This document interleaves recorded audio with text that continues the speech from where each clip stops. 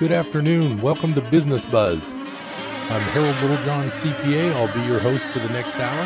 Hopefully you'll find it entertaining, informative. I don't know how much I can make you laugh today.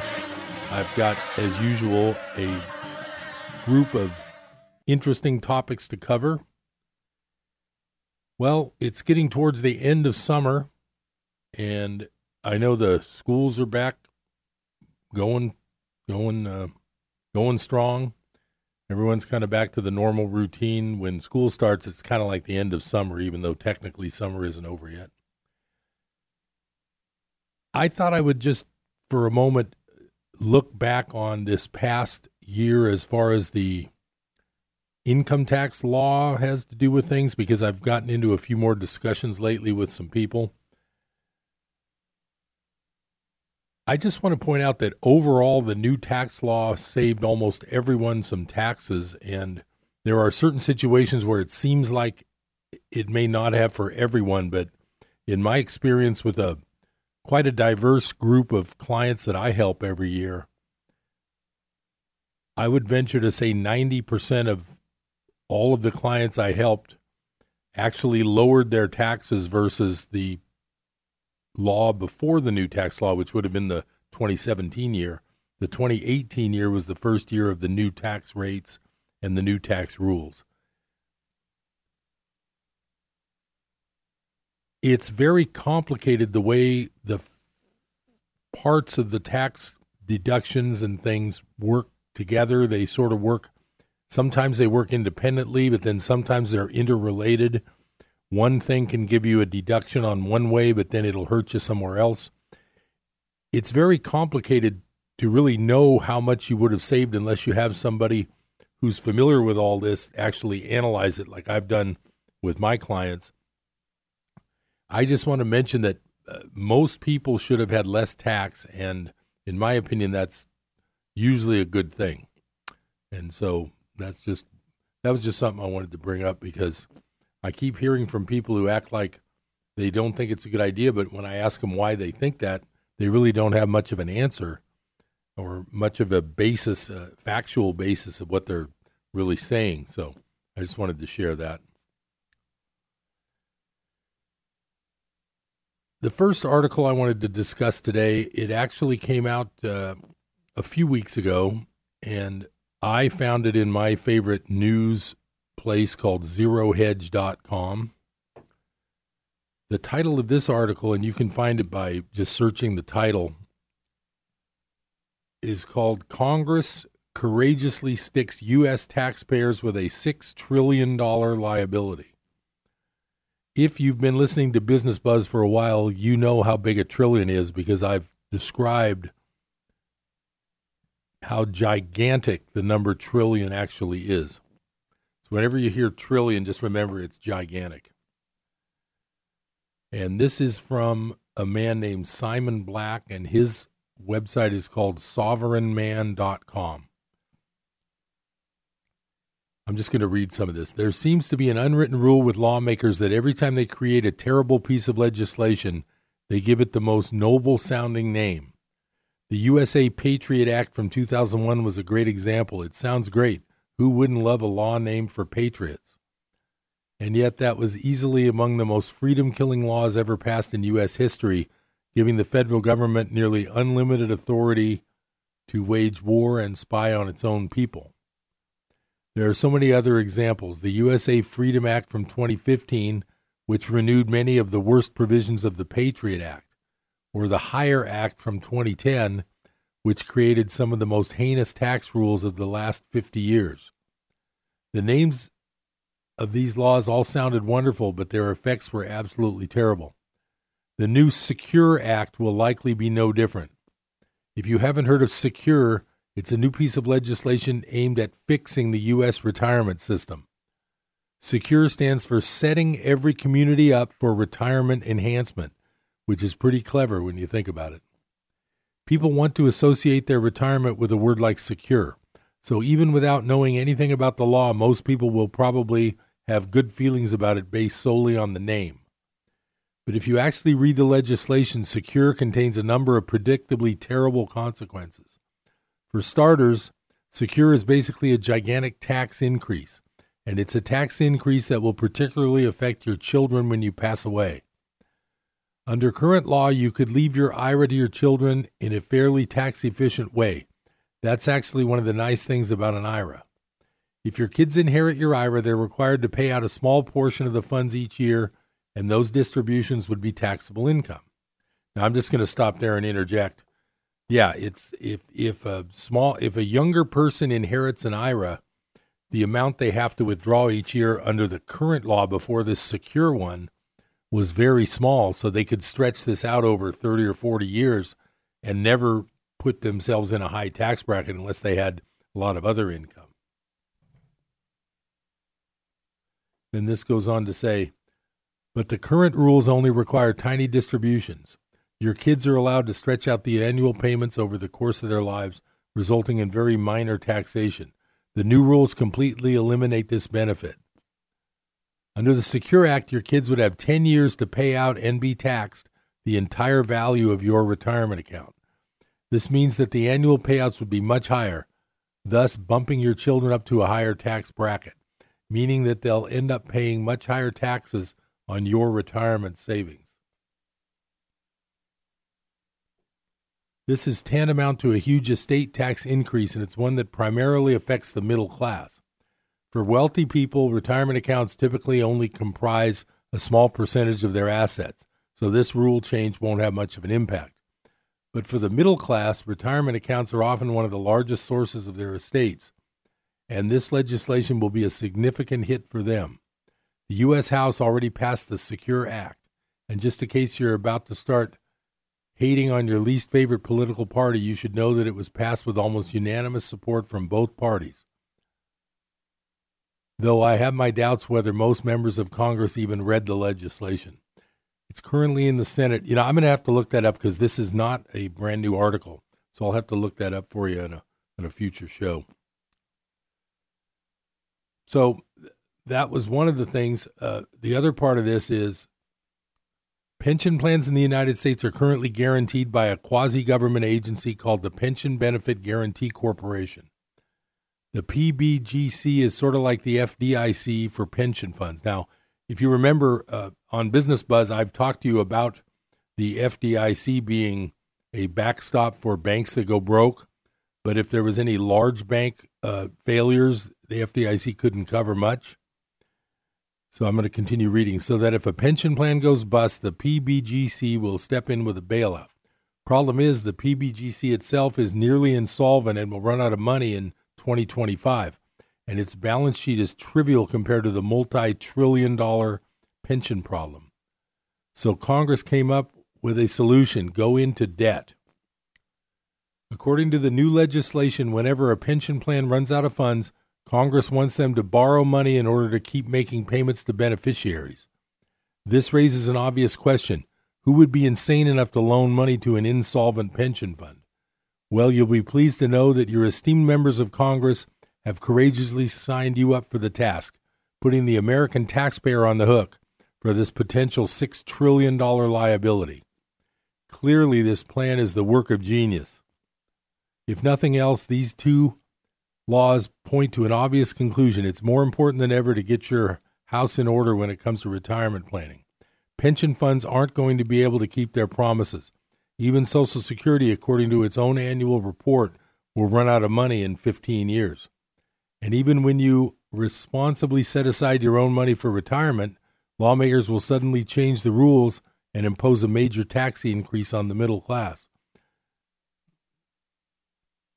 So that's pretty much that article, but I thought I'd want to share that because things happen that I know for a fact that this Secure Act, in my opinion, has not been on the mainstream news. I haven't heard about it. I don't think unless I read Zero Hedge, I would even have known about this. And it's just another example of the future where pensions are insolvent, money will be borrowed, printed and borrowed in extraordinary amounts. We already have extraordinary amounts. I was talking to someone. I had a bit of a vacation a week or so ago, As I was talking to someone about the deficit problem that I've mentioned on Business Buzz, the statistic that gets me the most is for you to imagine the size of what $22 trillion is, the national debt. I had looked up a couple months ago the total fair market value of all real estate in the United States is something like $38 trillion. Could you imagine driving through every neighborhood in the country, every city in the country, first of all, every section of the country, every state, every neighbor, every city, every neighborhood within that city, driving around and looking at every house and every property that you can see? It would take you years to even get through one state. That entire value is barely, it's not even twice that 22 trillion debt. Now, the 22 trillion debt is just what the straight national debt is listed as. The real debt, which is called the unfunded liabilities like Medicare, Social Security, and these government pensions for the next 50 years, that figure is more like 250 trillion. I point out the value of the real estate thing in 38 trillion as a way for you to try to wrap your head around how big $22 trillion is. It's amazingly big, and it's an amazingly big problem. Now, most of these discussions about debts and deficits, it's all related to, it's accumulated over the last 40 or 50 years of deficits, and it just keeps getting bigger and bigger and bigger. And the best case scenario right now, I believe the annual debt is scheduled to increase by like 1.2 trillion, what they call the budget deficit. So you think to yourself, if the economy was good, and if we could get rid of all the imports we have to buy, and not have such a trade deficit, that eventually we could turn it around. Well, the problem is, even with interest rates low, there's so much interest to be paid each year. It's in the hundreds of millions of dollars.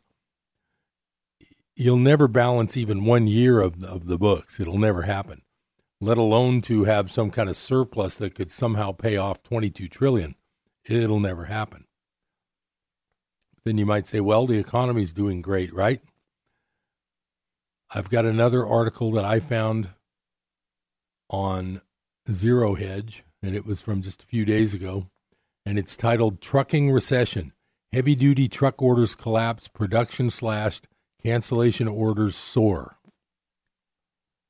It says new reports from the trucking industry show the transportation recession continues to gain momentum through the end of summer, likely to continue through 2019 into the first half of 2020.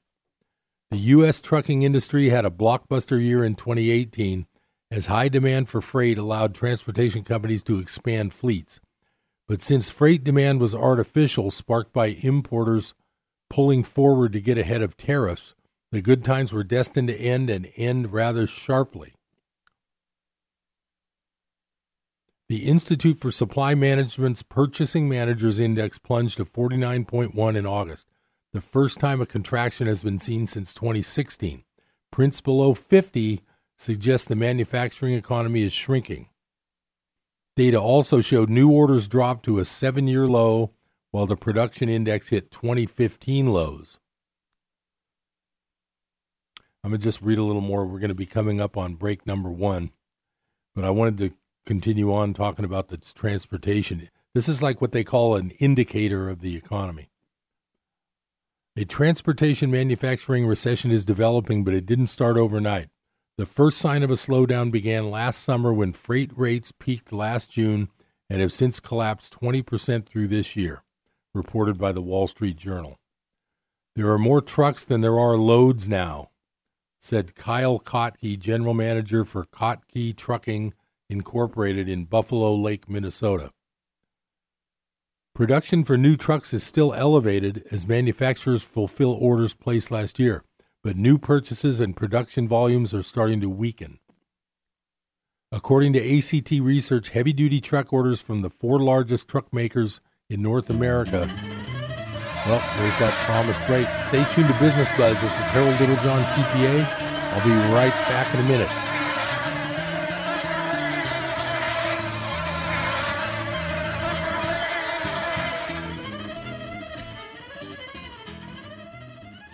Hi, my name is Ryan Bourne. And I'm Danica Bourne. And we're the owners of South Coast Tax. We started our company 10 years ago in an effort to help our fellow Christians experiencing tax issues resolve their matters by taking a simple 3-step approach. South Coast Tax are Christian-based tax accountants and attorneys that specialize in releasing bank levies, wage garnishments, and filing complex tax returns. We are the leaders in acceptance of offers and compromise with awesome results. We're also a small firm who will treat you like family, not just a number. Call us today at 1-800-TAX-1176 for a free consultation, and we'll take the time to explain all of the programs that you qualify for in order to allow you a fresh start. Proverbs 15:22 says, "Plans fail for lack of counsel, but with many advisors, they succeed." Call us today at 1-800-TAX-1176, and together we can help achieve this goal by putting the IRS debt behind you for good. Again, that number is 1-800-TAX-1176. Attention KKXX listeners. Be sure to tune in weekdays at 8 a.m. for Hope for Today. We are excited to have the opportunity to air the Hope for Today program with David Hawking. Please make sure to support the ministry work of David Hawking and all the other wonderful ministries that allow us to spread the good news of Christ here on the North Valley's home for Christian talk, KKXX 930.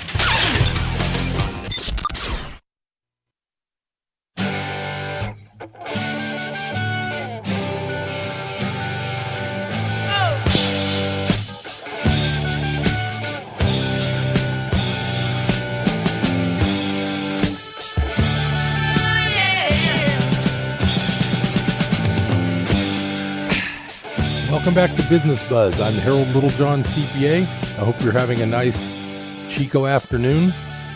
I'm glad you have a little time to spend with me. You may be driving around. I know school is in full swing, so there's a lot of activity out there. I'm happy to be here, just trying to do a little education and hopefully some entertainment coming up toward the end of the show. So I'm going to just pick up here. It's not much more of this article about the trucking business in the industry. According to ACT Research, heavy-duty truck orders from the 4 largest truck makers in North America collapsed 80% in July year over year. That means this July versus the previous July is 80% lower. That's almost everything. 100% lower would be zero. Orders in June plunged 69% from a year earlier. So we've had an increase in the rate of lower orders. As heavy-duty truck orders collapse, suppliers such as ones who produce transmissions and trailers have predicted that the outlook for sales this year will be horrible. XL Specialized Trailers, a manufacturer of specialized trailers for hauling heavy things, has warned that in the last 3 months, orders have plummeted. "We are planning for 2020 that is not going to be as good," said Stuart Slepper, president of XL Specialized Trailers. ACT Research stressed that last year's surge in trucking demand has led to overcapacity for the industry, could depress freight rates for the next several years. About 6% more capacity was brought online last year, or about 90,000 heavy-duty trucks. Production of heavy-duty trucks could reach 350,000 vehicles this year, the second highest level since 2006. ACT Research expects heavy-duty trucks to decline to about 238,000 vehicles next year, a production level that is more in line with normal years. It would not take much of a weaker gross domestic product to send the truck industry down more, said Don Ake, Vice President of Commercial Vehicles at Transportation Equipment Research Group, FTR. He said that manufacturers have already notified suppliers about future production cuts beginning this quarter. He expects other truck manufacturers to start slashing production by 20% by the end of the fourth quarter from current levels. Order cancellations have already started to surge as freight companies are beginning to realize the overcapacity crisis. Dave DePoincy, president of East Manufacturing, said the company's trailer cancellation rate jumped to 8% in late summer compared with an average of around 1%. He expects production of trailers to drop 20% later this year. They don't need any more trailers right now. He said the flatbed industry is a real indicator of economic health. What's new in this report is that production cuts of heavy-duty trucks and trailers are starting as cancellation requests soar. Couple this with the transportation manufacturing recession, and the increasing possibilities of a full-blown recession could be as early as next year. So that was an article I wanted to share. There's certain indicators that give you a good idea of the overall health of the economy. Another one, I don't have any statistics with me today, but another one is called I can't remember the word, but it's a freight index of what the rate of freight charges are on the big ocean liners. And that index has been dropping a lot. And I know over the last few years it hit some rock bottom amounts. That's an indicator that there just isn't a lot of business going around. And I've talked before about a thing called the velocity of money. It's the dollar amount of transactions going on over a period of time divided by the money supply. So you can see if you have a fraction where the bottom number gets bigger, you're going to reduce the overall value of that fraction. In other words, 1/4 is smaller than 1/2. So when the 4 on the bottom is twice as big as the 2 on the bottom, in other words, when 1/4 is twice as big as 1/2 on the bottom half, that means the fraction itself is lower because 1/4 is less than 1/2. This thing with velocity of money, if you look at a chart of the velocity of money, even though there's a lot of dollar transactions going on with inflation and everything's more expensive, the money supply, which is the bottom number of the fraction, is so huge now with all these trillions of dollars that have been added over the last 10 years of crazy fiscal zero interest management of the Federal Reserve. Even though there's a lot of transaction dollars flying around, the velocity of money is lower now than it was in the Great Depression. In other words, when that lower number of a fraction goes way up, like the volume of money, the money supply, you have to have a lot of transactions going on for the top half of that fraction to not let that fraction go tiny, if that makes sense.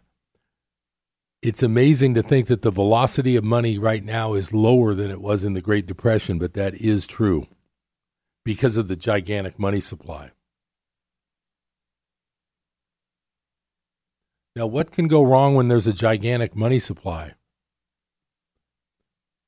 Most people, like average people, middle-class type people like me and probably you, we haven't seen our money supply go up by 30 times in the last 10 years.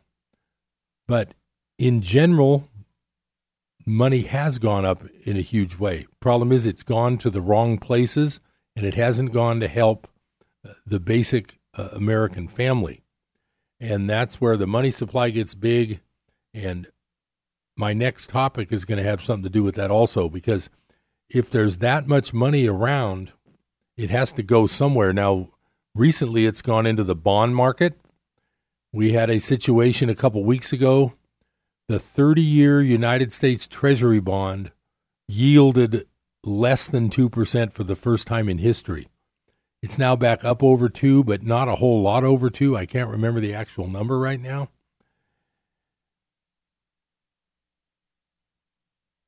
This extra money has gone into the bond market bubble, driving down yields on bonds, which also means that if you're a retired person on a fixed income, part of your income in the old days would have come from interest earned on a savings account. If you were smart enough to put some money away while you were working, or maybe you sold a house and were able to keep $100,000 in the bank, 20 or 30 years ago, you could have had a savings account paying you even at 6% on that $100,000. That would give you $500 a month toward groceries and gas for your car, and you wouldn't have had to touch the principal to buy groceries or gas for your car. Now, your savings account might pay 1%. That's $80 a month. And it's amazing because $80 a month now doesn't buy you anything near what $80 used to buy 20 or 30 years ago. I remember shopping for groceries when I was a student here at CSU Chico, and I remember thinking, oh, that bag, I went to the store to grab a small load of groceries, and I remember one bag cost me $20 worth of things. And I remember thinking, whoa, one bag of groceries costs $20? Now, if you go to the grocery store, you can easily spend, even watching the prices, I go and just look for everything on sale when I can. You can easily spend, just say, $250, and that a lot of times will easily fit into 4 or 5 bags. So now we're looking at $40 to $50 a bag for groceries, which is that's not out of the question. What we have is the problem of, it's going to be there. You're going to hear a lot of this in the future. It's called stagflation. Wages, income, everything's stagnant, but prices continue to go up with inflation. That's called stagflation. And that hurts. It hurts a lot. When prices keep creeping up, but your income stays the same, you could see how that works. That's a recipe for disaster. And if people on fixed incomes for the last 10 years have earned virtually zero on their savings for interest, that means that when prices go up higher than wages or income goes up, they're going to have to be pulling money out of their savings just to make ends meet. Social Security goes up 1 or 2% a year based on the fake CPI number. If your grocery bill goes up 10%, and your Social Security only goes up 2%, you just lost 8%, and you'll probably never catch that up. I'm heading into another break. Stay tuned to Business Buzz. I'll be right back.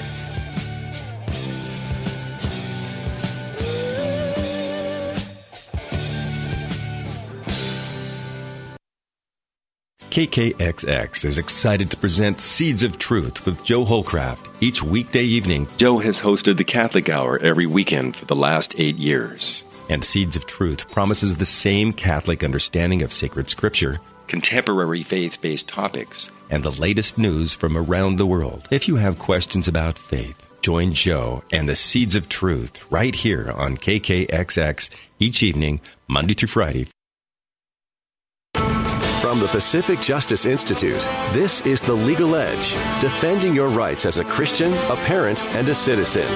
Here's Brad Dacus. The National Education Association has recently spelled out a new proposal which has been adopted by the organization.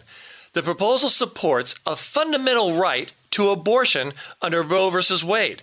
It was suspected, folks, for 3 decades that the NEA was pro-abortion.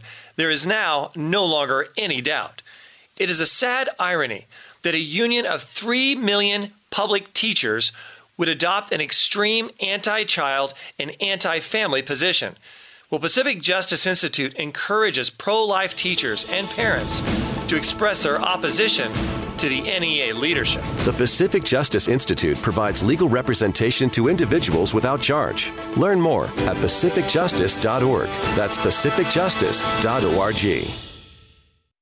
Hamilton was adopted from a rescue in 2008. He really likes to be around people. I get out my mat and I'm doing a downward dog and he's underneath. He's quite the pug about town. He gets invited to a lot of parties. He knows he's a pretty big deal. Look at this little face. How could you not love him? Hamilton the Pug, Instagram star and shelter pet. Amazing adoption stories start in shelters. Visit theshelterpetproject.org to find a pet near you. Brought to you by Maddie's Fund, the Humane Society of the United States, and the Ad Council.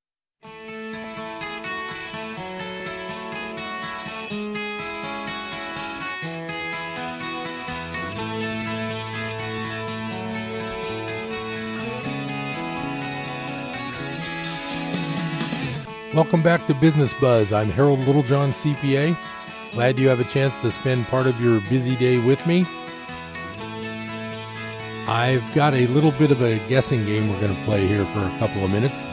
If you've been listening to Business Buzz at all, you won't have trouble guessing this word that we're going to make the goal of the game here. So I have an article written by one of my favorite authors named Egon von Greyerz. It was just written a few days ago, and I need you to guess what the blank word is in this title. And then I'm going to read one paragraph, and I'm going to see if you know. And this is a good test to see if you've been listening to Business Buzz, because if you have, I know you're going to guess this word. So the title of this article is blank, golden opportunity. Okay, now wait till I read this paragraph. There is one spectacular investment opportunity today that virtually no one talks about. It represents less than 0.1% of global financial assets. This investment has a potential upside of 35 times, or 3,500%. The downside is extremely limited since supply is finite and demand strong. It is selling at around production cost and has a real intrinsic value. It has also been money for thousands of years. I'm going to stop right now and continue with the quiz.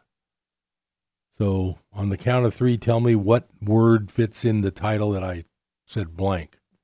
1, 2, 3. Okay, did you guess it? I'm gonna read on here. Yes, I am of course talking about silver. It is probably one of the most undervalued investments that you can buy today. Since the top in 2011 at $50, silver went as low as $14 in 2015. But we must remember that silver was $4 in 2002. Many investors have been burnt by silver, buying high and selling low. I heard of investors who bought at $50 as they expected to break out above the 1980 high at $50. A fall of up to 70% since then obviously hurts, but fortunately all silver investors will be amply rewarded in coming years, whatever their buying price was. If you hold silver today, or if you intend to buy, you are now looking at one of those times in history when an investment is likely to make spectacular gains for an extended period of several years. At some point, probably this year, silver will move up several dollars in a day or two, and later tens of dollars. Over the next 5 years, silver could exceed $500 per ounce. Silver is not for widows and orphans. But let me warn you already now, silver is not for widows and orphans. The move up will also see periods of vicious corrections that will keep you awake at night if you are a nervous investor. Thus, there will be a massive volatility, so the gains will also involve regular pains. I'm going to step in here and just let you guys know, if you haven't been watching, silver in the last couple months has moved from around 14-something to almost 20 a few days ago. So that was about a 40-something% increase in a couple of months. We had a day last week, I believe it was Friday, where silver got hammered again and it went down almost $1 in one day.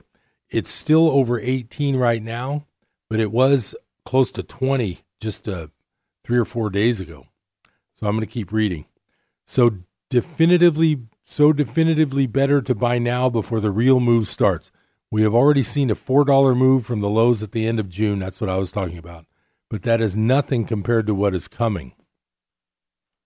It is normally not worthwhile to wait for pullbacks because they might not come, or they will come from much higher levels. So although we will see massive volatility in silver, most of the surprises will be on the upside. There will be periods when all technical indicators are screaming overbought, but the price continues to run.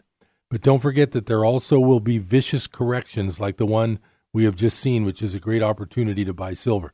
That's the one he was talking about. It was like almost $1 in one day. It was amazing.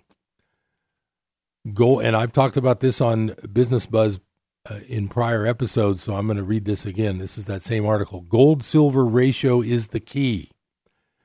Now, gold-silver ratio just means for the price of gold, how many ounces of silver could you buy?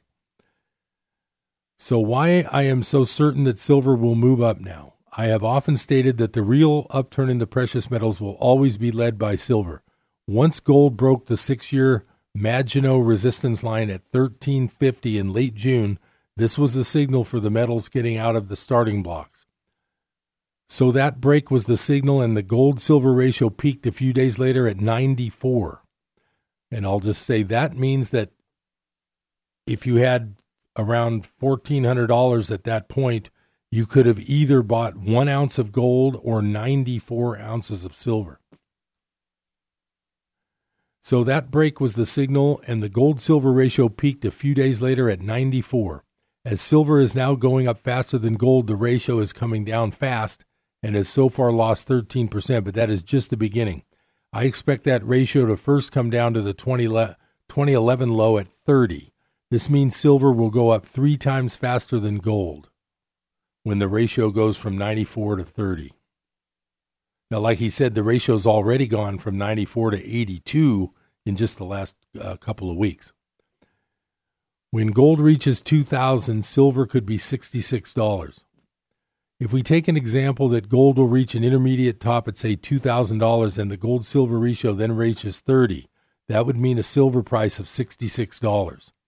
The long-term historical average of the ratio is 15. Now, that's an important number to remember. That is the historical hundreds of years average of gold to silver ratio. I'm going to read that again. The long-term historical average of the gold-silver ratio is 15. That corresponds pretty well to the quantity of silver to gold in the ground, which is 19 times, and to the quantity of silver to gold mined, which is 9. 9 ounces of silver mined for every 1 ounce of gold. If we take our long-term forecast for gold, which is at least $10,000 in today's money, and apply the gold-silver historical ratio of 15, we get a silver price of $667, which is quite possible. Gold Charts R Us has produced a silver chart adjusted for real inflation, which is taken from the Shadow Stats Inflation Index, which produces an adjusted silver price of $840 in 1980 instead of the actual peak price of $50. Thus, a price of $667 is certainly possible in the next 5 years. We must remember that the futures markets are totally manipulated with chronic short massive positions. Just the silver shorts in New York and China represent more than 1 year's silver production. Once the futures market breaks, there will be no physical silver available. Silver demand is now increasing dramatically, and the ETFs have seen an increase of 125 million ounces in the last month. That makes 500 million per year, which is 50% of annual production. Investment silver is normally around 30% of demand, with the rest being industrial use and silverware. Thus, there is not enough silver for this elevated demand, and we must question if the ETFs actually are getting the delivery of physical silver or just paper promises. I will not count on that they are getting physical silver. There is a similar situation in gold. Since June, gold ETFs, published repositories, and mutual funds increased their gold holdings by 250 tons, which is a record since 2016. The question is, where is the gold coming from to meet this increased demand? Swiss refiners are still reporting very slow business and high stock levels. They are seeing material coming back from the Far East, including China and Thailand. The same with many bullion banks, which are reporting unusually high stocks. We would clearly have expected the Swiss refiners, who produce 70% of all the gold bars in the world, to reflect the increase in demand from ETFs. I can only assume that the ETFs are not actually getting physical deliveries, but are just buying paper gold with an undertaking by the bullion bank to deliver physical. This confirms my strong opinion that no one should ever buy gold or silver ETFs. That's electronically traded funds. All you get is a piece of paper that you own X ounces of gold.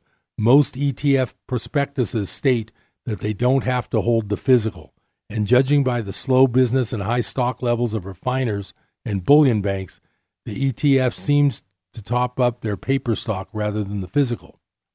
Even if the ETFs do hold physical metals, it is still within the banking system with all the risk that involves. Investors in ETFs don't have their own bars. They have no access to their gold. The gold is not insured, and it is subject to all the risks of the financial system, especially if the ETF only has a paper claim on the bank it bought the gold or silver from. Gold has had a spectacular year so far and outperformed virtually all major investment classes. In 2019, gold is up 20% in U.S. dollars, 24% in euros, 25% in pounds, and 15% in yen. In August, we have seen strong moves in gold. The lack of physical demand confirms what we have always known, namely that the gold price is determined by the paper market. So in spite of the best year for gold since 2009, it is not yet reflected in the physical market. In one way, this situation makes the coming price move in gold and silver even more bullish. Futures exchanges and bullion banks are clearly accumulating even bigger short paper positions in gold and silver. When the paper market breaks, there will be absolute panic in the physical market, with gold going up by thousands and silver by tens. That will definitely happen in the next few years, but it could happen at any time. Gold is for wealth preservation and not for price gains. I have given some potential price projections in this article. They are by no means meant to be sensational, since I believe they are very realistic. But remember, you are not buying gold or silver for short-term price gains, and therefore price targets are unimportant. So what he's saying here at the end of this article, I'm not going to read it all, is what I've been saying is that physical gold is a insurance on your money, the way you buy life insurance to protect your family, homeowners insurance in case there's a fire. Gold, physical gold, is money insurance, and everybody should have part of their portfolio in it. And I've been saying that for quite a while on Business Buzz. I'm going to come up on that last break. I've got some good educational enlightenment coming up. Stay tuned.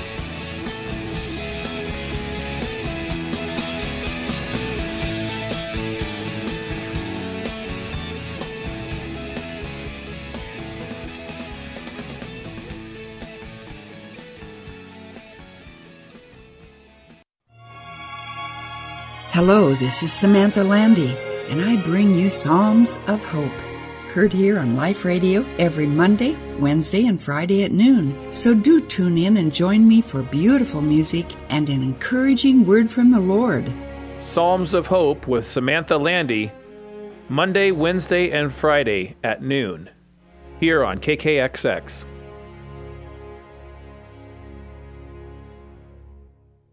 When Dad needed help getting around, I became his driver. Soon enough, it was up to me to be his housekeeper and financial manager, too. When he moved in, I became his cook and even his nurse. But no matter what roles I play, I know I'm still his daughter.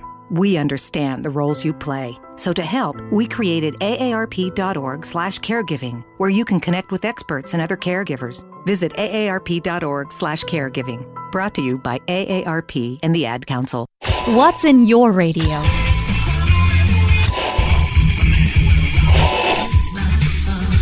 What's in your radio?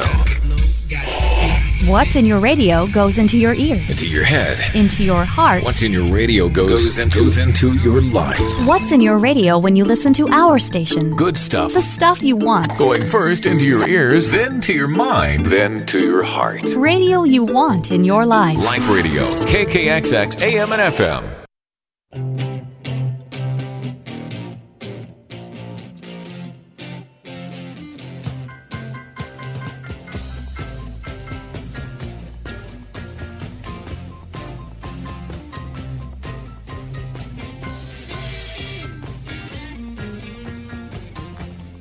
Welcome back to Business Buzz. Thanks for spending part of your day with me. I appreciate that.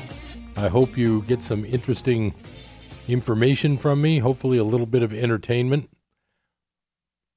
For this last segment, I have been traveling a bit lately. I've been able to do quite a bit of reading because when you're on plane flights, to me, you got to read something. I can't just sit there. I have a hard time falling asleep on an airplane. I always love to get a lot of reading done when I'm traveling, when I can. And I came across a very very good chapter from one of my favorite books. I thought I'd share it. And when you listen to this, just kind of put yourself in these shoes, think about it. The more you think about it, the better this might help you, the more it'll help you. It helps me, and I really like the way this sort of wakes you, this reading kind of wakes you up. And this is from the book called A New Earth by Eckhart Tolle. And the chapter I'm looking at, the subtitle of the chapter is called Pre-Established Roles.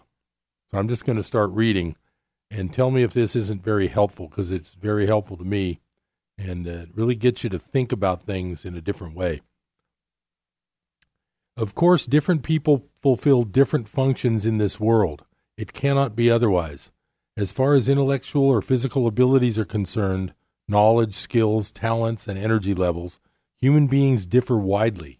What really matters is not what function you fulfill in this world, but whether you identify with your function to such an extent that it takes you over and becomes a role that you play. When you play roles, you are unconscious. When you catch yourself playing a role, that recognition creates a space between you and the role. It is the beginning of freedom from the role. When you are completely identified with a role, you confuse a pattern of behavior with who you are, and you take yourself very seriously. You also automatically assign roles to others that correspond to yours. For example, when you visit doctors who are totally identified with their role, to them you will not be a human being, but a patient or a case history. Although the social structures in the contemporary world are less rigid than in ancient cultures, there are still many pre-established functions or roles that people readily identify with and which thus become part of the ego. This causes human interactions to become inauthentic, dehumanized, alienating. Those pre-established roles may give you a somewhat comforting sense of identity, but ultimately you lose yourself in them. The functions people have in hierarchical organizations, such as the military, the church, a government institution, or large corporation, easily lend themselves to becoming role identities. Authentic human interactions become impossible when you lose yourself in a role. I'm just going to take a quick break here and interject that I've been lucky enough most of my adult life, most of my working life, I've been able to be self-employed. Recently, and I'll be talking about this on Business Buzz as time goes by, I'm beginning a new business, which is an insurance agency. And even though it's exciting and there's lots of possibilities, and technically as an insurance agent, I am self-employed. Even though I'm still technically self-employed, I am now sort of working in the environment of a large company. And that is very strange for me because I've been self-employed for so long. I've basically been my own boss. And of course, the customers are the bosses, but it's not quite that way. When you're self-employed, you're still pretty much the boss of your work. So I kind of see these roles happening in this new business I'm undertaking, and it's kind of interesting. So I'm going to keep reading because I think this can help you. If you ever feel like you just want to back away and kind of take life a little less seriously, take it easy a little bit, I think this will help. I'm going to continue. Some pre-established roles we could call social archetypes. To mention just a few, the middle-class housewife, not as prevalent as it used to be, but still widespread.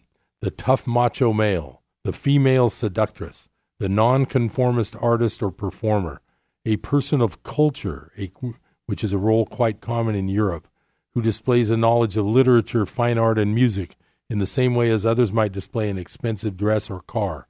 And then there is the universal role of adult. When you play that role, you take yourself and life very seriously. Spontaneity, lightheartedness, and joy are not part of that role. The hippie movement that originated on the west coast of the United States in the 1960s and then spread throughout the Western world came out of many young people's rejection of social archetypes, of roles, of pre-established patterns of behavior, as well as egoically based social and economic structures. They refused to play the roles their parents and society wanted to impose on them, Significantly, it coincided with the horrors of the Vietnam War, in which more than 57,000 young Americans and 3 million Vietnamese died, and through which the insanity of the system and the underlying mindset was exposed for all to see. Whereas in the 1950s, most Americans were still extremely conformist in thought and behavior, in the 1960s, millions of people began to withdraw their identification with a collective conceptual identity because the insanity of the collective was so obvious. The hippie movement represented a loosening of the hitherto rigid egoic structures in the psyche of humanity. The movement itself degenerated and came to an end, but it left behind an opening, and not just in those who were part of the movement. This made it possible for ancient Eastern wisdom and spirituality to move west and play an essential part in the awakening of global consciousness. Temporary roles. If you are awake enough, aware enough to be able to observe how you interact with other people, you may detect subtle changes in your speech, attitude, and behavior depending on the person you are interacting with. At first, it may be easier to observe this in others. Then you may also detect it in yourself. The way in which you speak to the chairman of the company may be different in subtle ways from how you speak to the janitor. How you speak to a child may be different from how you speak to an adult. Why is that? You are playing roles. You are not yourself, neither with the chairman nor with the janitor or the child. When you walk into a store to buy something, when you go to a restaurant, the bank, the post office, you may find yourself slipping into pre-established social roles. You become a customer and speak and act as such. And you may be treated by the salesperson or waiter who is also playing a role as a customer. A range of conditioned patterns of behavior come into effect between two human beings that determine the nature of the interaction. Instead of human beings, conceptual mental images are interacting with each other. The more identified people are with their respective roles, the more inauthentic the relationships become. You have a mental image not only of who the other person is, but also of who you are, especially in relation to the person you are interacting with. So you are not relating with that person at all, but who you think you are is relating to who you think the other person is, and vice versa. The conceptual image your mind has made of yourself is relating to its own creation, which is the conceptual image it has made of the other person. The other person's mind has probably done the same. So every egoic interaction between two people is in reality the interaction between four conceptual mind-made identities that are ultimately fictions. It is therefore not surprising there is so much conflict in relationships. There is no true relationship. The monk with sweaty palms. Kasan, a Zen teacher and monk, was to officiate at a funeral of a famous nobleman. As he stood there waiting for the governor of the province and other lords and ladies to arrive, he noticed that the palms of his hands were sweaty. The next day he called his disciples together and confessed he was not yet ready to be a true teacher.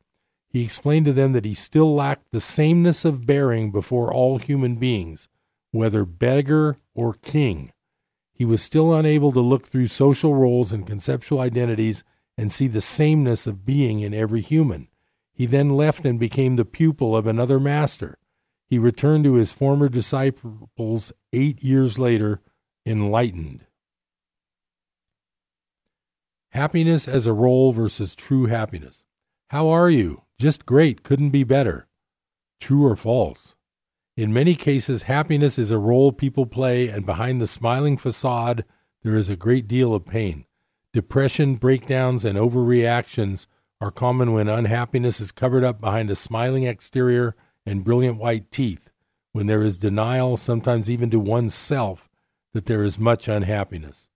Just fine is a role the ego plays more commonly in America than in certain other countries, where being and looking miserable is almost the norm and therefore more socially acceptable. It is probably an exaggeration, but I am told that in the capital of one Nordic country, you run the risk of being arrested for drunken behavior if you smile at strangers in the street. If there is unhappiness in you, first you need to acknowledge that it is there. But don't say, I'm unhappy.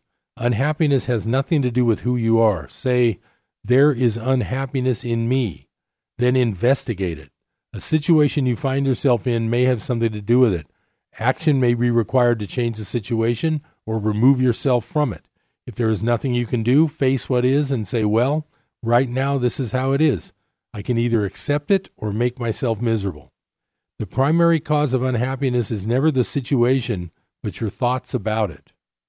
Be aware of the thoughts you are thinking. Separate them from the situation, which is always neutral, which always is as it is. There is the situation or the fact, and here are my thoughts about it. Instead of making up stories, stay with the facts. For example, I am ruined is a story. It limits you and prevents you from taking effective action. I have 50 cents left in my bank account is a fact. Facing facts is always empowering. Be aware that what you think to a large extent creates the emotions that you feel. See the link between your thinking and your emotions. Rather than being your thoughts and emotions, be the awareness behind them. Don't seek happiness. If you seek it, you won't find it, because seeking is the antithesis of happiness.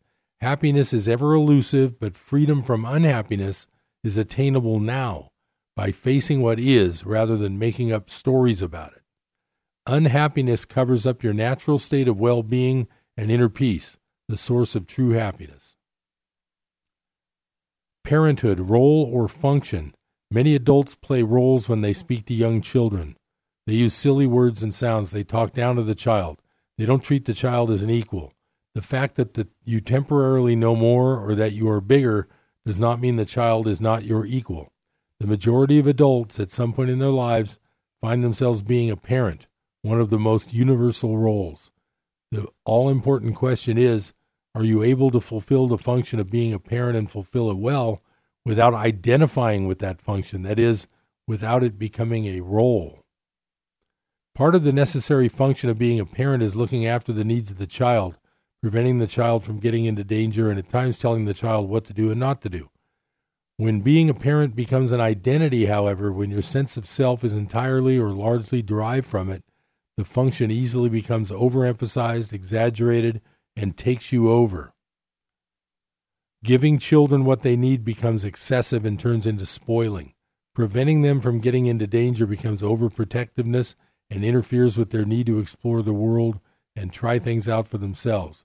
Telling children what to do or not to do becomes controlling, overbearing. Well, I'm running out of time on today's Business Buzz, but I hope you enjoy that small part of a chapter I read from A New Earth about role-playing. And the part about the parent-child is it's interesting. The bottom line is, and it's the same for any of these books that I've been reading, any of these chapters that I read on Business Buzz now and then, it's not learning it, it's not memorizing anything from it, it's just taking a little bit from it and practicing a little bit. Like right now, you could just think about what we just talked about that role-playing, and just sit back and sort of distance yourself from yourself and say, what roles did I play today? And then catch yourself doing it. And once you catch yourself doing it, I mean, everybody does it. There's nothing wrong with it. But if you kind of observe, I won't say catch makes it sound like it's a crime. If you observe yourself playing a role, you can sort of step back and then maybe appreciate that other person more instead of being, like it was saying, instead of being a doctor, let him be a human being to you. And maybe you'll become that to him at the same time, because these things sort of work. They sort of work mysteriously. If you set your mindset a certain way while you're talking with someone, a lot of times you can notice that the whole conversation will just sort of change because of what you initiated, which was, Course in Miracles calls it holy instant. But once you step back while you're talking to someone and forget about roles, forget about the current day's activities, and just concentrate on being with that other person. And another trick that I have on that is to act like this person is just something in your mind, and it's something that is part of you. Once you do that, you're in what the Course calls holy instant, and sometimes things can change dramatically just by doing that. I'm Harold Littlejohn, CPA. I'll see you next time. Please listen to Business Buzz.